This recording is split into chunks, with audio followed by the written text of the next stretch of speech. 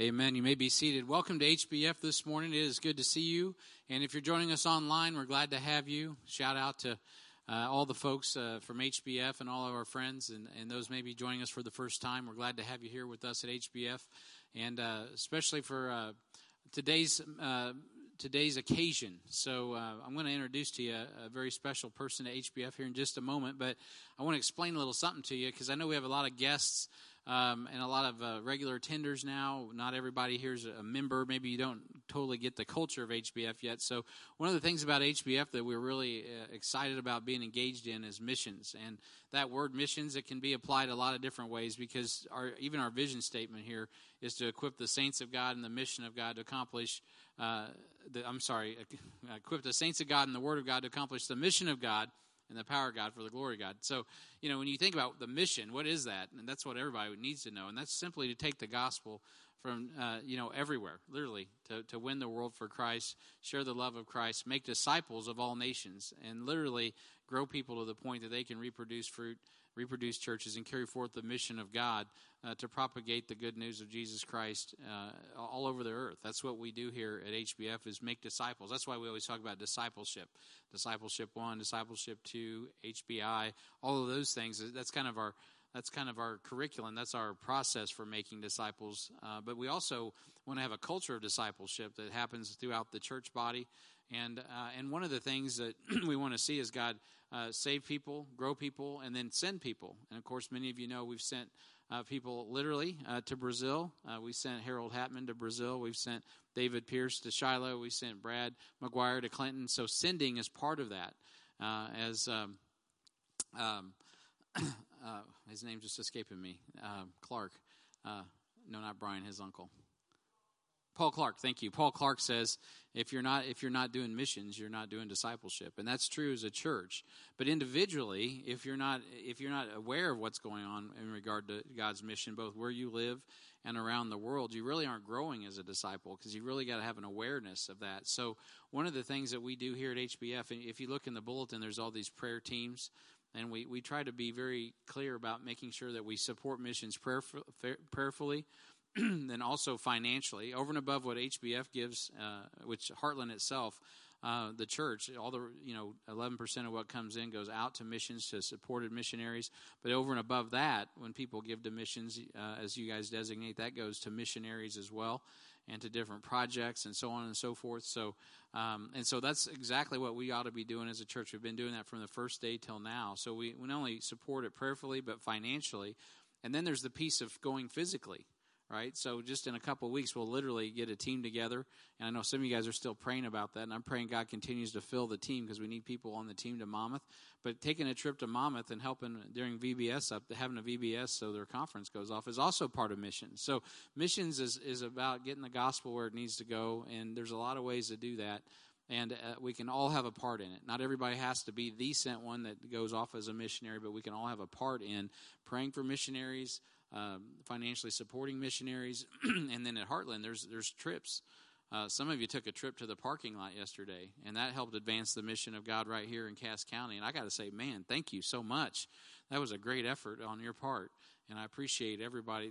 I told Amy, or I told a few people, but I was definitely telling Amy, I'm like, this was like soldiers out there. I mean, you guys endured the cold for hours, 4 or 5 hours. And I was telling Amy this morning, Sherry was all dressed up like a clown, and you did. I'm like, your hands had to be frozen by the time you were done. I'm like, how could she make those balloons after 4 hours of that? So, I mean, you guys really, literally, Paul says, endure hardness as good soldiers. And I just want to commend you all for really taking that to heart yesterday. You did a good job. And you know what? We had a lot of guests come yesterday. We had at least 20 families show up that were not regular attenders or members of HBF, and people coming as far away as Blue Springs, Missouri, come down here to get in on the harvest party yesterday. And so I know you guys have a heart for that, and it doesn't matter, again, if you're in the parking lot or you're all around the world. It's all about getting the gospel where it needs to go. And more than that, we also got to open our mouth and share Christ, right? And share the gospel of the Lord Jesus Christ. And we actually got to sit down with people across our kitchen tables and open up the Word of God and teach them the Bible and build people in the faith. And so that leads me into where we're going this morning. So this morning, you have a very special guest, Jeff Barker from Brazil, from Canoas, Brazil, or Machias, depends on how specific you want to get.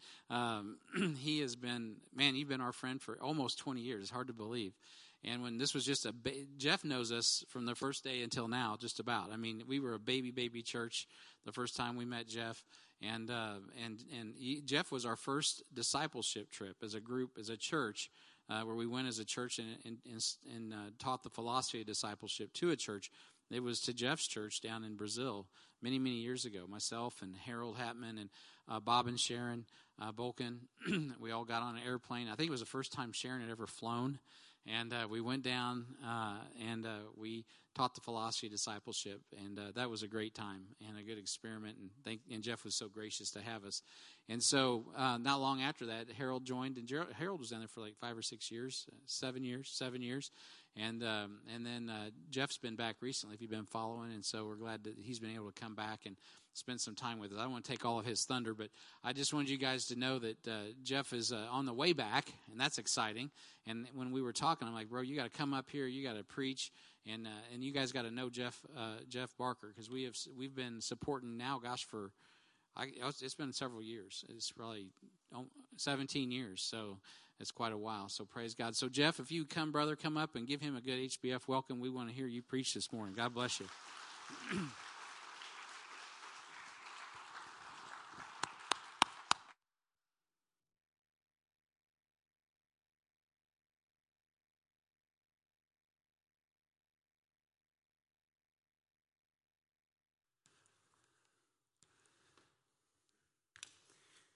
Well, good morning. It's good to be back. And Brian helped me out, actually, because there's so much to say. So he got that intro out of the way. But I remember when you were meeting in the school. That's where you all started, I guess, and got to meet you and had a good time. Met the family. And I remember going down having a coffee before service, and strongest coffee I've ever drunk in my life. Stronger than anything in Brazil I'd ever had, but it was good. Got me ready to pump the preach, you know. But it's been really good. I've really been blessed by your church. You aren't just another supporting church. You are my friends. You're a family. You've invested in the people I love in Brazil. You've invested in my life, and through all the ups and downs. And so I appreciate you, and I thank you so much for your faithfulness, not just in supporting financially, but your prayers, your encouragement, and just appreciate you.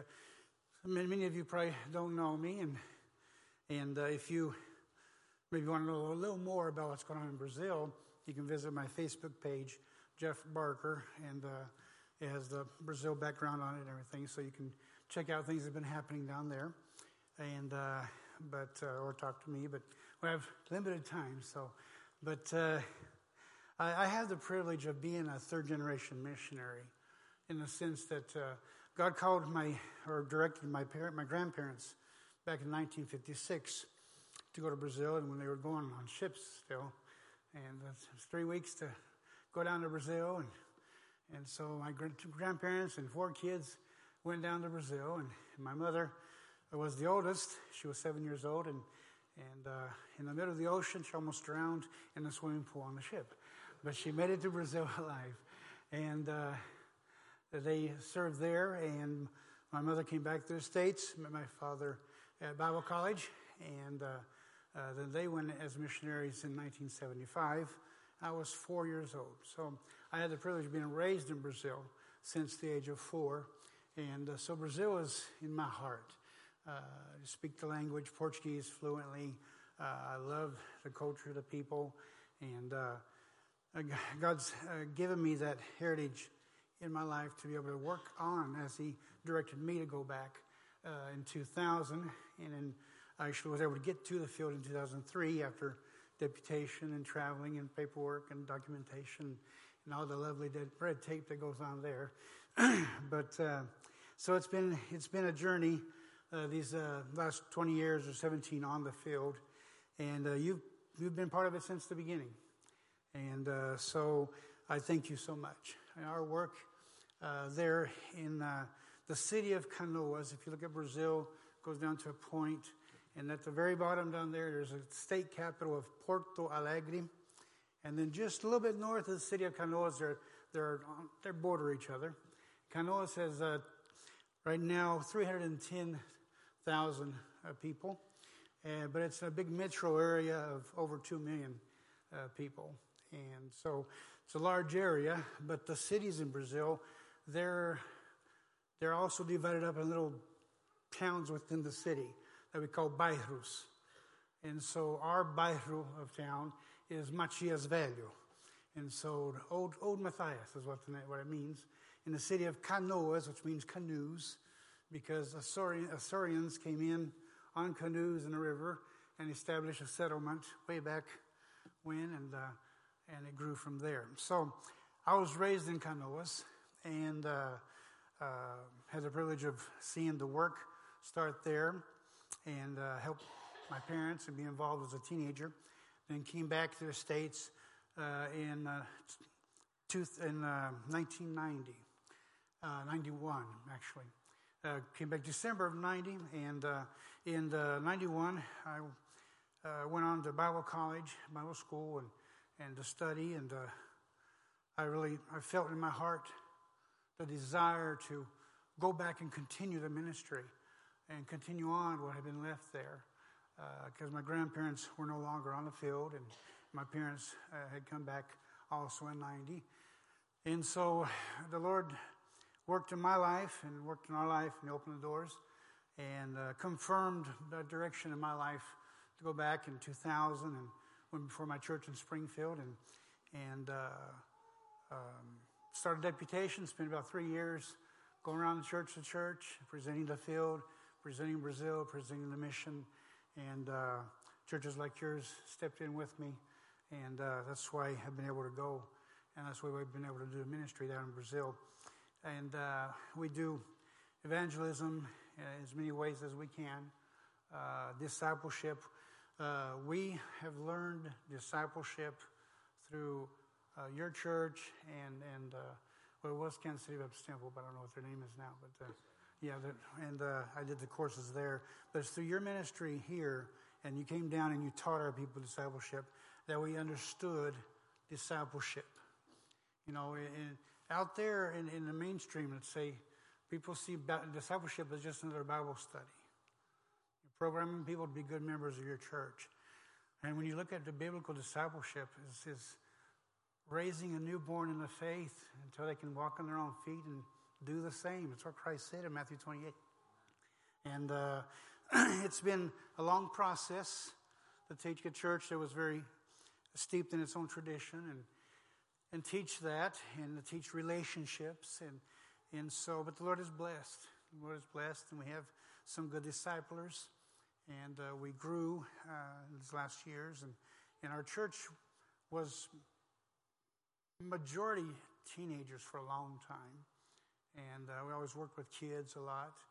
But our church slowly, as it grew, has become majority adults, moms and dads. And we started concentrating on reaching the fathers and the mothers, and who are the pillars of the home. And through that, establishing the kids. Because we would see the kids at 15 or 16, they're gone. You know, the world pulled them out. Relationships and jobs and the pressures of a family who weren't believers. But we saw that when we won one mom and dad for Christ, and they became the spiritual pillars in their kids' lives. And the kids had more root in the church, more motivation in the church. And we're seeing second and third generation in our church now from concentrating on reaching the family. So God's blessed that. And missions, we began, this church had never been involved in missions until 2007. And we introduced missions. It was quite a different idea. This church had begun as a mission work. My parents started this church back in 1980. But as many churches, as many missions churches, they had over the years just grown used to being the recipient. and being the end of the game, where they were established, got their building, and that's where they stayed. And so when we introduced missions, it was almost a new concept. And to work that in their minds and hearts, understand it was a biblical mandate. It wasn't just an American thing to do. It wasn't just, Missionary Jeff's thing to do. And they've caught on to that vision. We now support 4 Brazilian missionaries. We have a prison ministry that we support, and it has multiplied into 2 or 3 other ministries. We support a couple in Mozambique, which is one of the 9 other nations that speak Portuguese. And we support a church planter in mid-Brazil, and he has been responsible for 4 churches.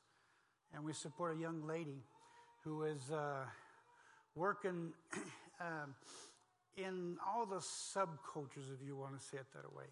She's 26 years old and is working among the slums and the kids, and she's graduated, has a degree, but she's with the down and out, those that most people would turn their face from, and she goes at them. And she's been to India, and she's been to Europe, and now she's learning a new language to go to yet another country. But God is, so our church has caught on to missions, and we love these missionaries. We don't have very many of them, but the 4 we do have are special to us. And they all know them. They've been to our church, spent time with us. And we support missions that reproduce, that believe in fruit, and go on beyond themselves. And, God had blessed greatly our church. And we, back in 2017, we were preparing to start another church. Our church had grown. We had all the departments, the teen departments, the children's departments, ladies ministry, men's ministry. We had developed even an outreach to the shut-ins and the handicapped, and all that stuff was going on.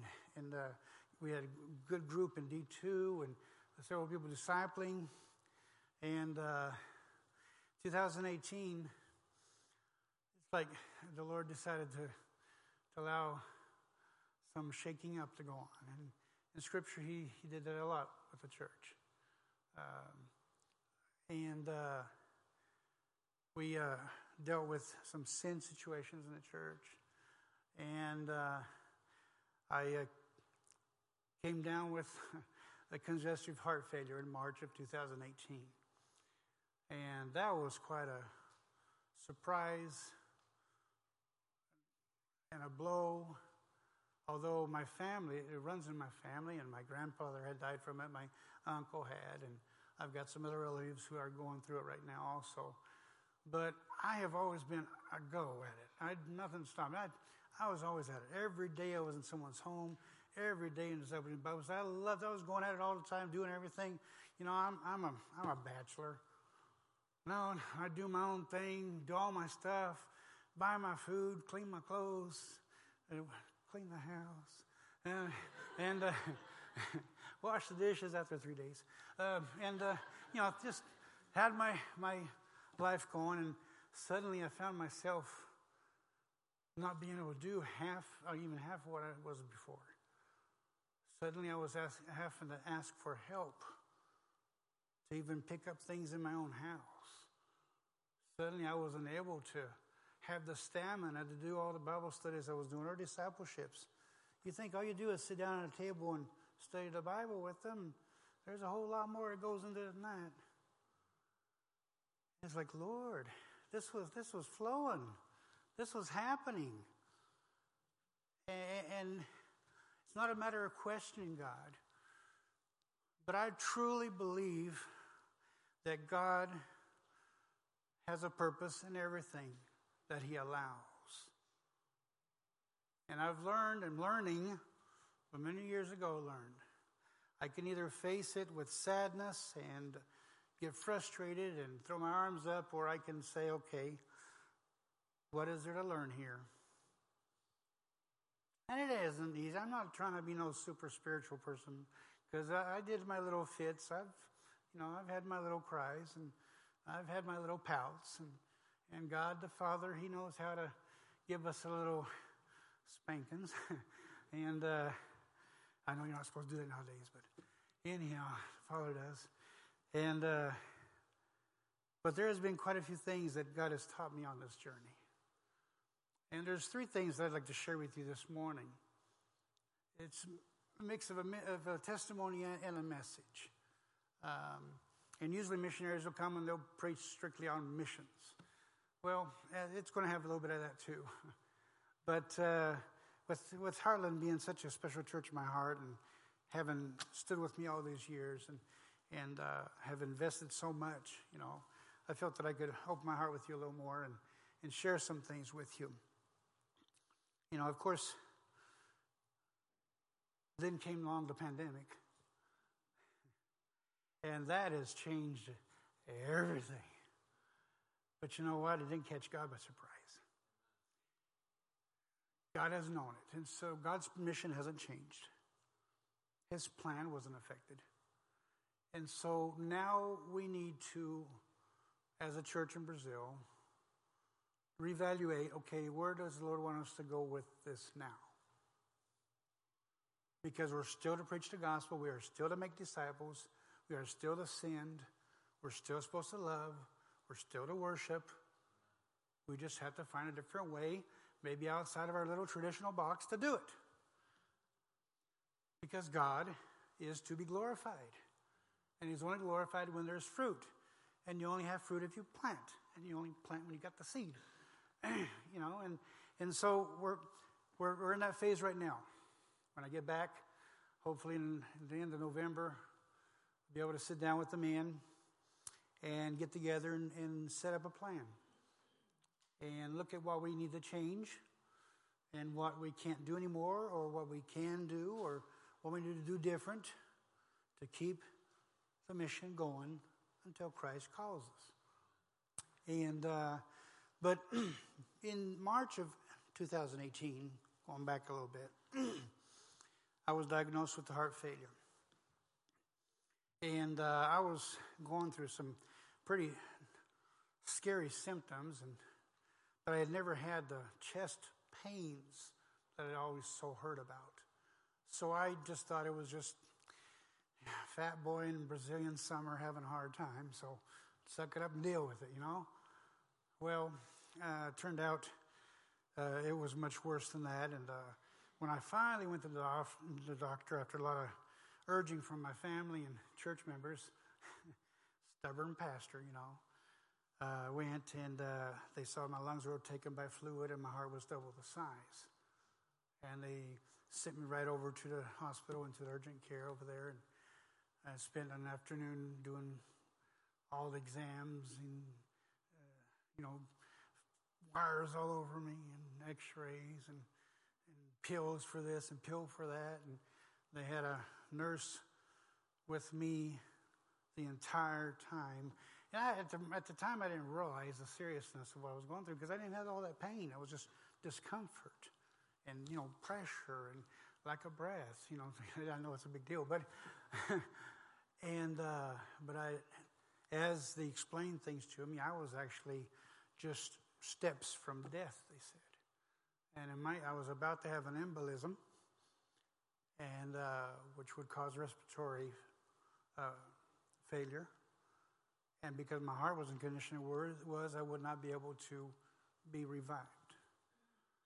And it's like, okay, Lord's timing is awesome, and took care of me. And I was referred to a cardiologist and started getting treated for that. And 3 months later, it was just getting worse. It's like, okay, let's get a second opinion here. And I was like, okay, here in Canoas, this is still kind of to a lot of people, the boonies of Rio Grande do Sul. And so, okay, Lord, I go to Porto Alegre to find a doctor, or is there someone here? And He led me right. I opened up to look for cardiologists in Canoas. And there was a new cardiology center that just opened up in Canoas with a whole team of 5 specialists. And my first appointment and my first exam with that doctor, he wrote me a letter, sent me to the hospital. because I was being intoxicated by the medicine that the other cardiologist had given me. So once again, I was just short of going to glory, which, hallelujah, I'll go there someday, but it wasn't then. And so I spent 2 days in the stabilization unit, trying to clean that out of my system. And I only stayed 2 days because it was overflowing. The hospital was half on strike, and another half didn't have the supplies. And so there were a few beds, and so I had 2 days in the stabilization unit. And I went home, and 2.5 days later I had to go back to the hospital because I got an infection in the hospital. And my legs and feet had swollen up to balloons, and I was in pain I had never felt in my life. And went back to the hospital and was in the emergency room there under the wonderful socialized healthcare for all system. I can't believe Americans want that. But, okay, politics aside. But anyhow, but the amazing thing through all this is, and this is not to try to say anything about me spiritually, but about God's Word, what talks about the peace that passes understanding. Through this entire ordeal, there was most would say, a strange calm over me. Like, I'm all right. I was upset because I hadn't got to some of my discipleships, and I was missing 2 or 3 services. Pastor missing services, And I was here in this hospital and had these things stuck in me, and this oxygen going up my nose, and they're like, why am I here? And but in those 9 days I was in the hospital, I watched 7 people die. I watched 7 people die. And I'm not telling you that to talk about the system. As a missionary, I'm there to reach people. I was there to preach the gospel to people. I was there to reach out to them in their needs. I was a pastor of a church, and you attend to your flock, and you see people in need, and you attend. I couldn't do anything. I couldn't do anything for any of them. About 4 or 5 of them, they slipped away to death. But 2 of them, actually 3 of them, were excruciating deaths. And I'm not going to go into details, but it was like, wow. And I started thinking about some things, and the Lord really works on your heart. And if you would open with me in Romans chapter 15. And I'm going to just share with you 3 or 4 texts today. I'm not going to expound a lot, but I'd like to share some thoughts, just some 3 words through the several texts in Romans chapter 15.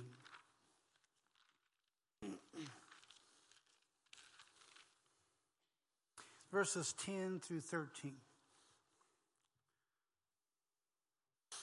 And again he saith, rejoice, ye Gentiles, with his people. And again, praise the Lord, all ye Gentiles, and laud him, all ye people. And again, Isaiah saith, there shall be a root of Jesse, and he that shall rise to reign over the Gentiles. In him shall the Gentiles trust. Now the God of hope fill you with all joy and peace in believing, that you may abound in hope through the power of the Holy Ghost. If there's one thing that our message and the gospel of Christ can establish in someone's life, is hope. Now we make a big mistake in defining hope a lot of times. Well, I hope that's a question mark there. That's where we're in doubt. It's like a bet. Oh, I hope that in Brazil, the word for hope is esperança. And esperança is a form, in Spanish it's esperanza, creo. And it's a form of the word esperar, which is to wait. Esperanza is that active waiting, but it's not a waiting where you're wondering. See, in Brazil, they use the word in the wrong way, just as we do. They go, eu espero, I hope, you know.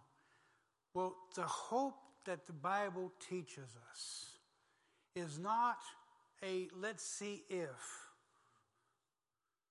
but the hope as expressed in the Word of God is, I'm waiting on what was promised and that I believe is going to happen.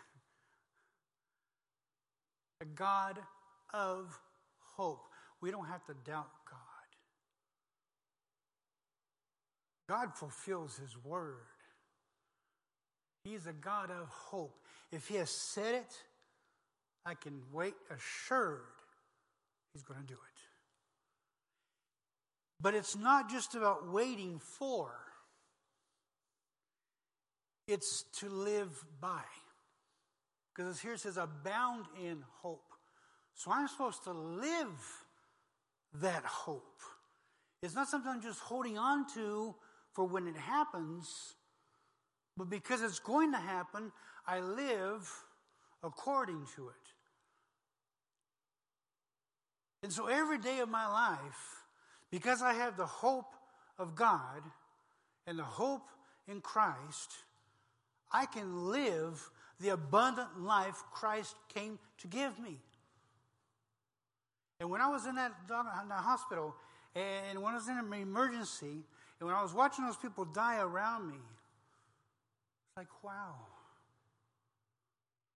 I saw desperation, screaming. I saw crying, moaning.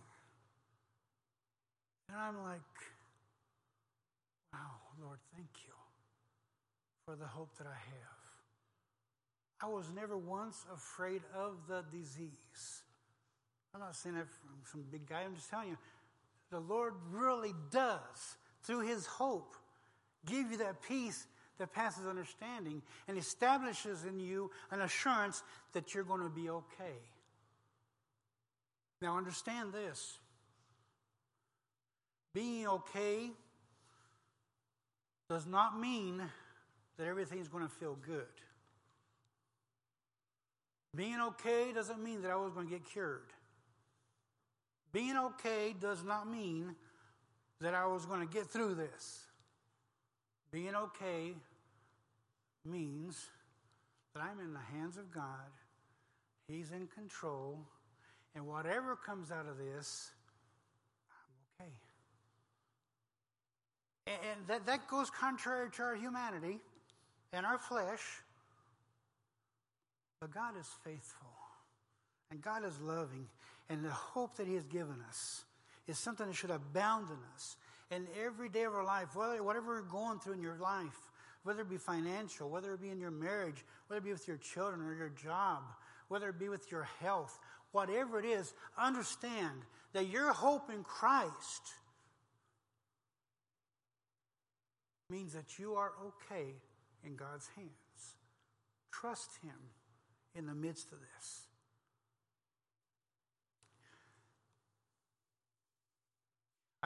When I was in a hospital, I was beside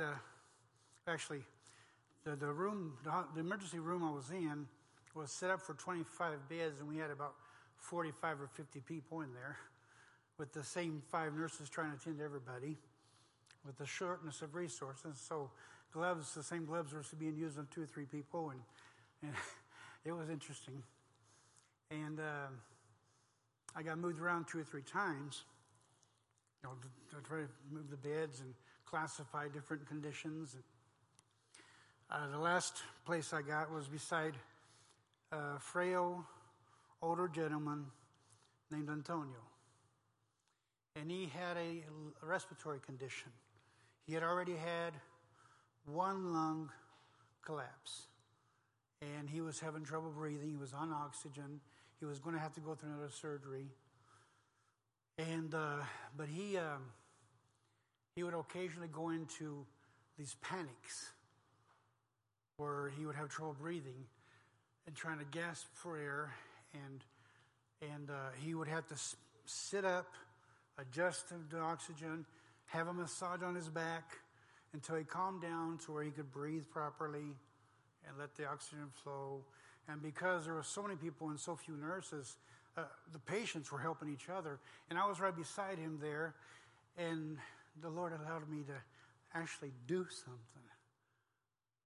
And I was able to help him about 3 times, or got down off my bed and lifted him up, started massaging his back, adjusted his oxygen until he calmed down, and just like, okay, Lord, thank goodness it wasn't on my watch this time. But I developed a conversation with him and was able to witness to him and give him the word. He didn't make a decision, but he has the word. He had the gospel. He had the seed. And when I finally was released, and I was getting ready to leave, he said, Mr. Jeff, God put you here beside me. He knew I was going to need your help. And inside I was like, wow. You just never know. You just never know the opportunity God's going to give you to be used in the midst of your worst moments. And I realized, just based on the fact that I have the hope that I have, I am so much better off than anybody else around me in this place where I was at.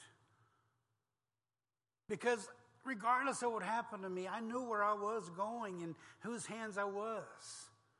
And I was okay. I didn't want to be in that situation. I wasn't like dancing around saying, "Yippee, I got a heart problem." But you know what? I was okay. And I was able to be used, even if it was just to comfort someone and to share the gospel with them. And the Lord knows his heart, and the Holy Spirit will work on that seed, because he's the one that begins to work and performs it till the end. So the next word I'd like to share with you that has been something I've been learning. I almost, we make a mistake many times, get up and say, I've learned that. The moment you say you've learned it, God say, okay, well, I'll get someone to teach you about it. So it's like I'm learning. Is actually 2 words that go together. And it's dependency and sufficiency. With all the training you might get, with all the degrees you might have, with all the talents you may have developed, with all the experience you may have, there comes a point in your life where you realize it's only by God. We are truly so dependent on God. And when I was in those moments where I was gasping for air, I was like reaching and I couldn't breathe. It was so tight. And that feeling of agony, you realize no riches, no amount of knowledge or talent or fame or experience means a thing. But God, we depend on him. And he is our sufficiency. Open with me in 2 Corinthians.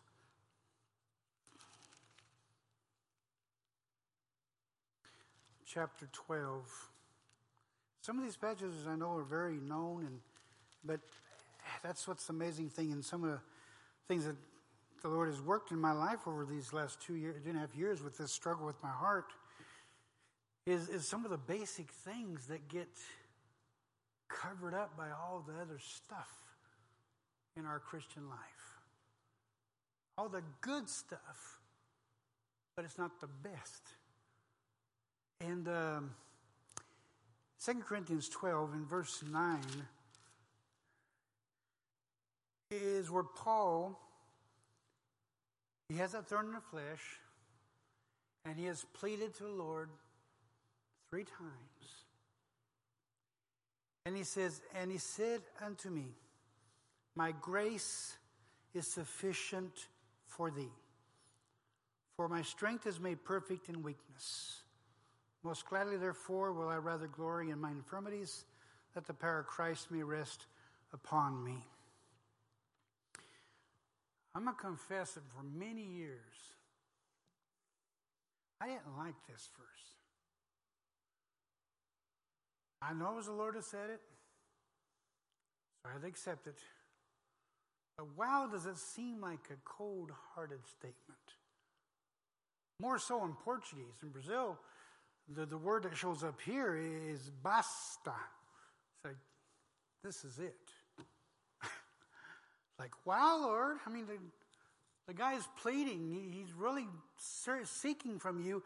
And you saying, hey, I've given you enough. Deal with it. That's how we might take this passage. Be careful, because that is not at all what he's saying in this passage. Because he uses the word sufficient for a purpose. You know, we sometimes we interchange enough with sufficient. And they're not the same thing. You know, I can fill a glass half full and say, hey, that's enough.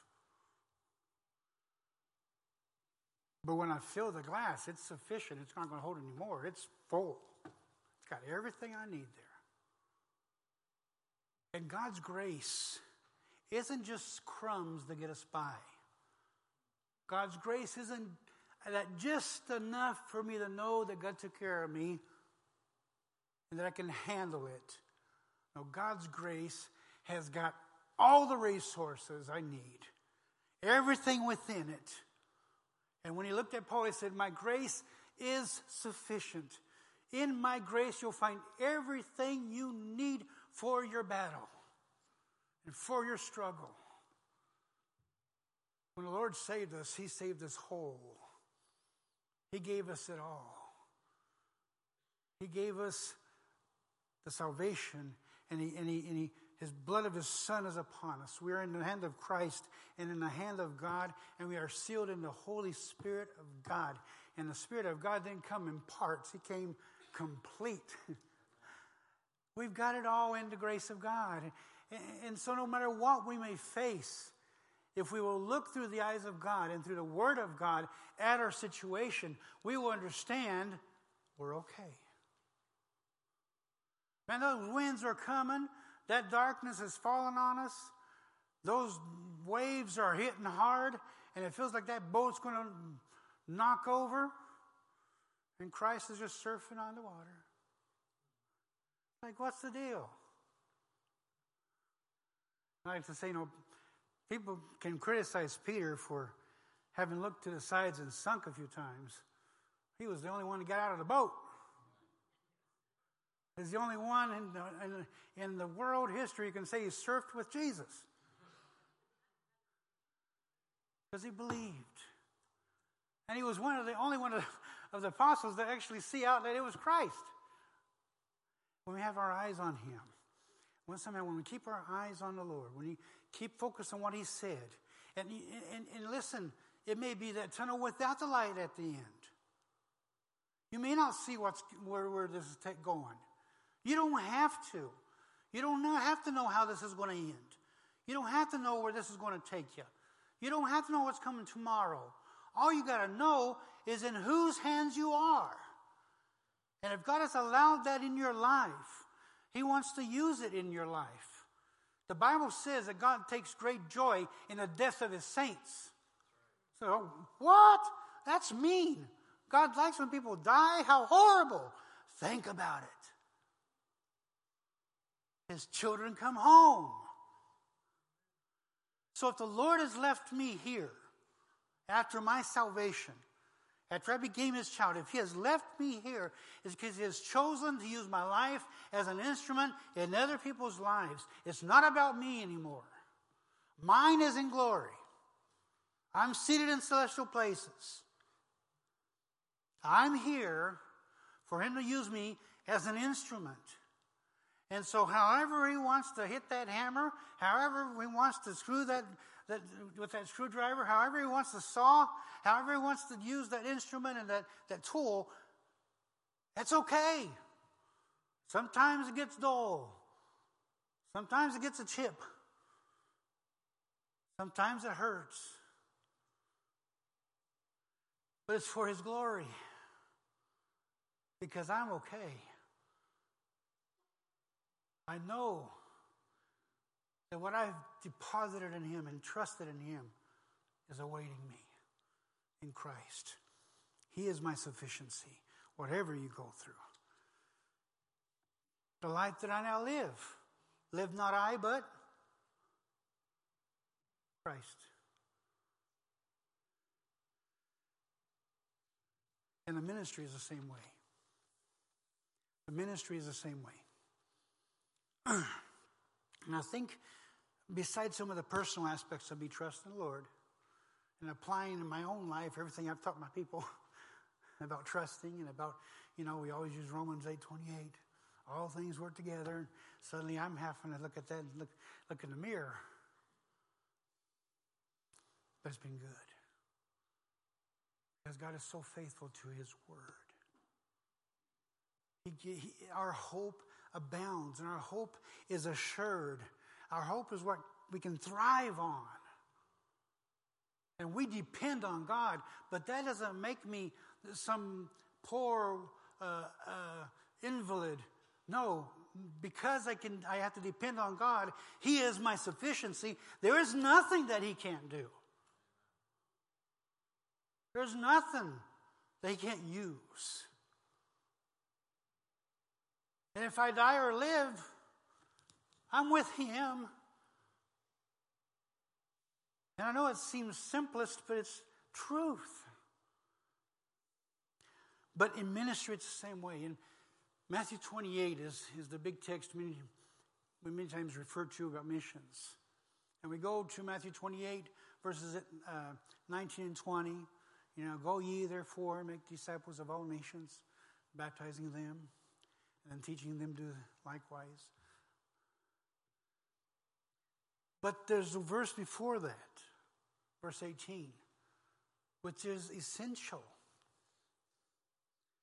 And that verse is Christ says, all power is given unto me, heaven and earth. He doesn't say all power is given unto you. And for a while I looked at that passage, okay, Christ gets the power and I get to work. What's the deal here? But that's not the deal. Because he has all the power, the mission he has given us can and will be done. What he has told us to do, we can and will do because it is he who does the work in us. And in ministry, it's one of the things that as a missionary, you get attached to your people. As a pastor, you get attached to your church. And they're always looking for you for everything. And but your training and your studies and your preparation, you seek to be able to be everything you can to all your people. And you feel like a father in many cases, and some of them consider you a spiritual father. And you've seen some of these people in my church, good number of the people in my church, the men who are helping teach now, most of them I won to Christ, and I discipled, and I baptized them, and dealt with their families and their wives and their marital status. And over the last 10, 12, 15 years, seen the changes in what God has done. And suddenly, I can't be there for them. Suddenly, I can't resolve issues. Suddenly, my heart is so weak that I can't even think straight. I have to process in one thing at a time. I can barely get out of the house towards the end there to go to a service.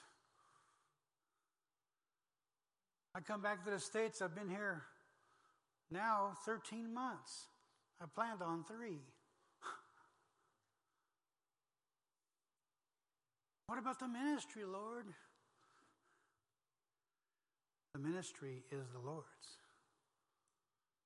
Those people are His. That's Christ's church. He's the head of it. And if I think I can take care of them, and if I think I can do them good, how about Christ? Those are His people. That's His church. He's the one who wants to teach them. He's the one who wants to love them and encourage them and use them. They're not mine. And that's been one of the, I didn't get married, I don't have kids, so I haven't had the experience many of you have had or are having of seeing your kids grow up and leave the nest, and you having to let them go and to let them make their mistakes. And that's how it feels with the people I've won to Christ. It's like I'm having to let go. I'm having to let them grow up. I'm having to let them assume their place and make their mistakes. And I don't want them to make their mistakes and do their own thing. I don't want them to do their own thing. And realize God, that's His church. And the amazing thing has been that after I left, before I left, there was already a group of 4 or 5 guys who were helping me in the pulpit and learning to teach and preach, study the Bible. They had very basic. Some of them didn't even get the D2 yet, but because we have taught our men that every man is to be a leader. Every man is to be a priest in his home, of his own family, and to be able to teach, at least direct with the principles of Scripture in their home. They started taking their places in ministry. And when I left, these men suddenly just started taking on the responsibilities. And suddenly I'm getting a message here and there. Wow, Pastor, I didn't realize you did all this. I didn't realize it took this much. I didn't realize every service you did this. Wow, Pastor. It's like, yeah. This is actually getting a little fun. But they started taking it on as theirs. That's who they were. And started seeing God use them. They started studying more of the Bible and teaching and getting more interested in studying more to teach more. And suddenly realizing, wow, I never thought I could even do this.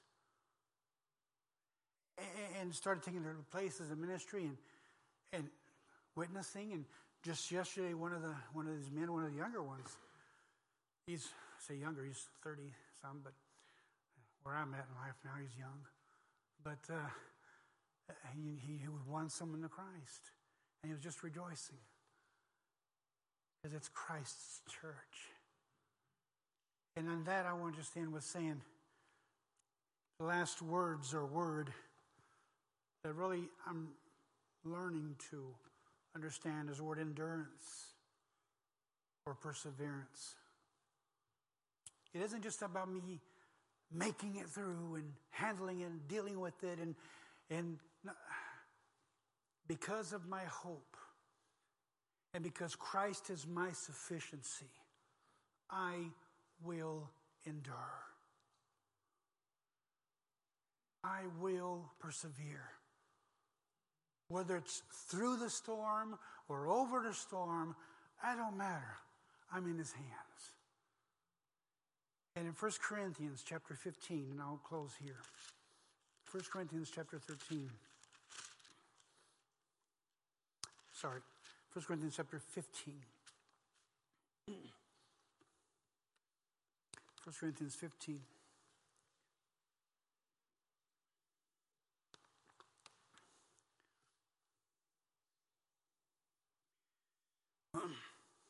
But thanks be to God, which giveth us the victory through our Lord Jesus Christ. Therefore, my beloved brethren, be ye steadfast, unmovable, always abounding in the work of the Lord, for as much as you know that your labor is not in vain in the Lord. He's the one who began a good work, and he'll perform it to the end. When I came back last September, I came back under warnings of the specialists in Brazil that there was nothing else that could be done. I came back in a wheelchair. I came back having to consider the fact that I might not see my people again. And began to see the doctors and go to the appointments. And for a short period, things looked like they got better. And then it just dived. Several things happened in health-wise. And I started having to consider what the Lord wants with this. Because I didn't want to be just stubborn and keep doing it because that's what I like to do. But I didn't want to just give up. Because I've seen others go through things that are worse. I have been inspired and motivated and blessed by Brother Randy and his testimony. What the Lord is holding him through. Certainly that has made me think a lot of times when I wanted to pout again. And the Lord blessed, and although my heart condition in itself is not reversible, the Lord has allowed me to get the proper medication and have the right configuration in my pacemaker. And to be able to stand here before you with enough breath to preach and being able to say, I'll be going back to Brazil to see my people again and to continue ministering God's word to his people and those who we will reach who will be his people. So I thank you for your prayers and your encouragement. But hold assured to the hope you have in Christ. Understand that he is your sufficiency and you will endure. Pray. Father, thank you for this time that we've had together in your word, for allowing me this opportunity here, Lord, to share my testimony and a few scriptures. Just thank you for what you've done in my life and your love and your patience with me and allowing me to still be used in some way. Thank you for this church, for Pastor Brian. And I ask that you continue to bless them and use them until you come, Lord. We look forward to seeing you, Jesus. We look forward to being with you, Lord. Until that day, may you use us and be pleased with our lives. And I thank you, Lord. In Christ's name I pray. Amen.